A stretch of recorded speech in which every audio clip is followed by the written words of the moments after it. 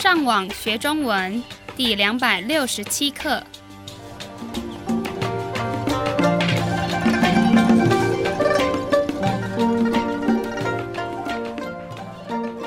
大家好，我是杨老师。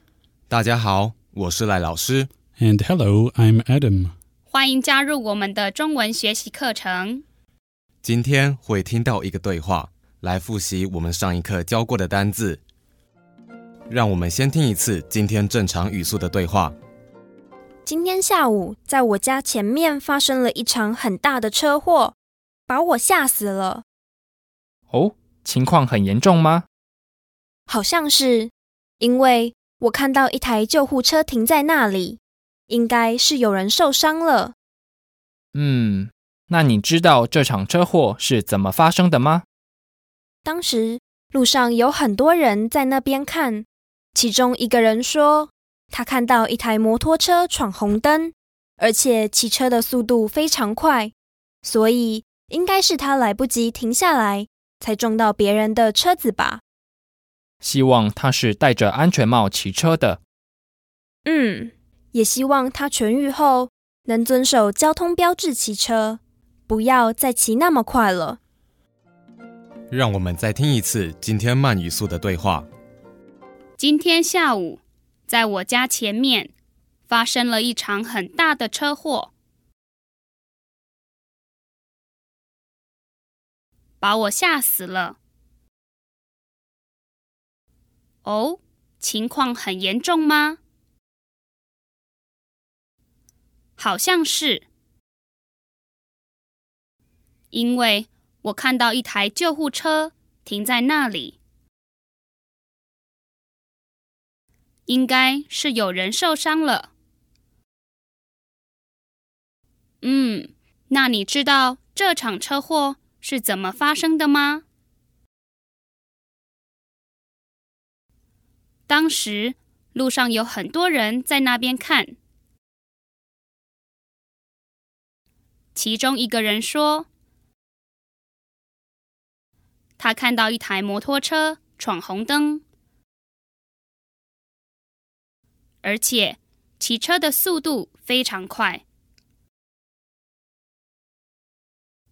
所以应该是他来不及停下来，才撞到别人的车子吧。希望他是戴着安全帽骑车的。也希望他痊愈后能遵守交通标志骑车，不要再骑那么快了。让我们来解释今天的对话。第一句是：今天下午，在我家前面发生了一场很大的车祸。今天的第一个生字是场。场是一种量词。It's a measure word for events, which in this case is a 车祸。然后他继续说，把我吓死了。我们以前教过吓到这个单字，这里他说把我吓死了，他的意思是这场车祸让他吓到了，而且非常可怕。然后这个男人问，哦，情况很严重吗？今天的下一个生字是严重。serious.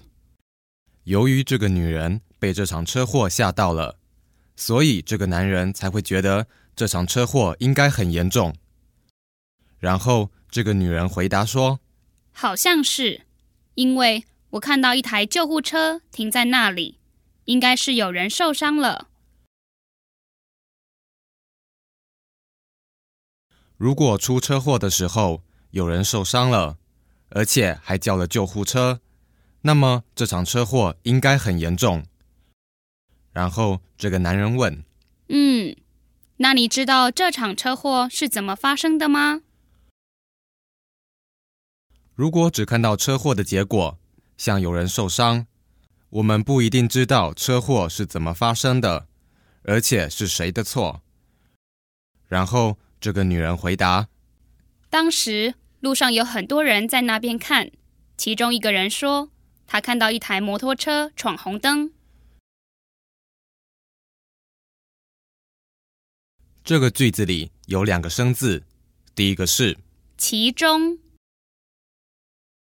amongst or included among them. 然后第2个是闯。To rush or break through. 当时路上有很多人在那边看，其中一个人说，他看到一台摩托车闯红灯。很多车祸都是在不遵守红绿灯标志的情况下发生的。然后他继续说，而且骑车的速度很快，所以应该是他来不及停下来，才撞到别人的车子吧。今天的下一个生字是撞。To strike or bump into. 要是我们开车或骑车的速度太快，没办法马上把车停下来，所以发生车祸的机会就会变大。然后这个男人说，希望他是戴着安全帽骑车的。通常骑车比开车危险多了，所以骑车一定要戴着安全帽，要不然受伤可能会更严重。最后这个女人说，也希望他痊愈后能遵守交通标志骑车，不要再骑那么快了。今天的最后一个生字是痊愈。To heal or recover completely. 这个女人希望这个受伤的人可以从这场车祸中得到教训，就是遵守交通规定骑车，而且骑慢一点。好，让我们再听一次今天正常语速的对话。今天下午在我家前面发生了一场很大的车祸，把我吓死了。哦，情况很严重吗？好像是，因为我看到一台救护车停在那里，应该是有人受伤了。那你知道这场车祸是怎么发生的吗？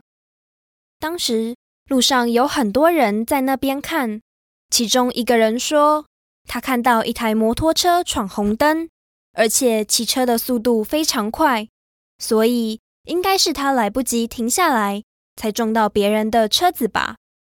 希望他是戴着安全帽骑车的。也希望他痊愈后能遵守交通标志骑车，不要再骑那么快了。我们希望今天的课对你们有帮助。如果你们需要更多的练习，你们可以上网到 ChineseTrack.com 这个地方。你们继续加油！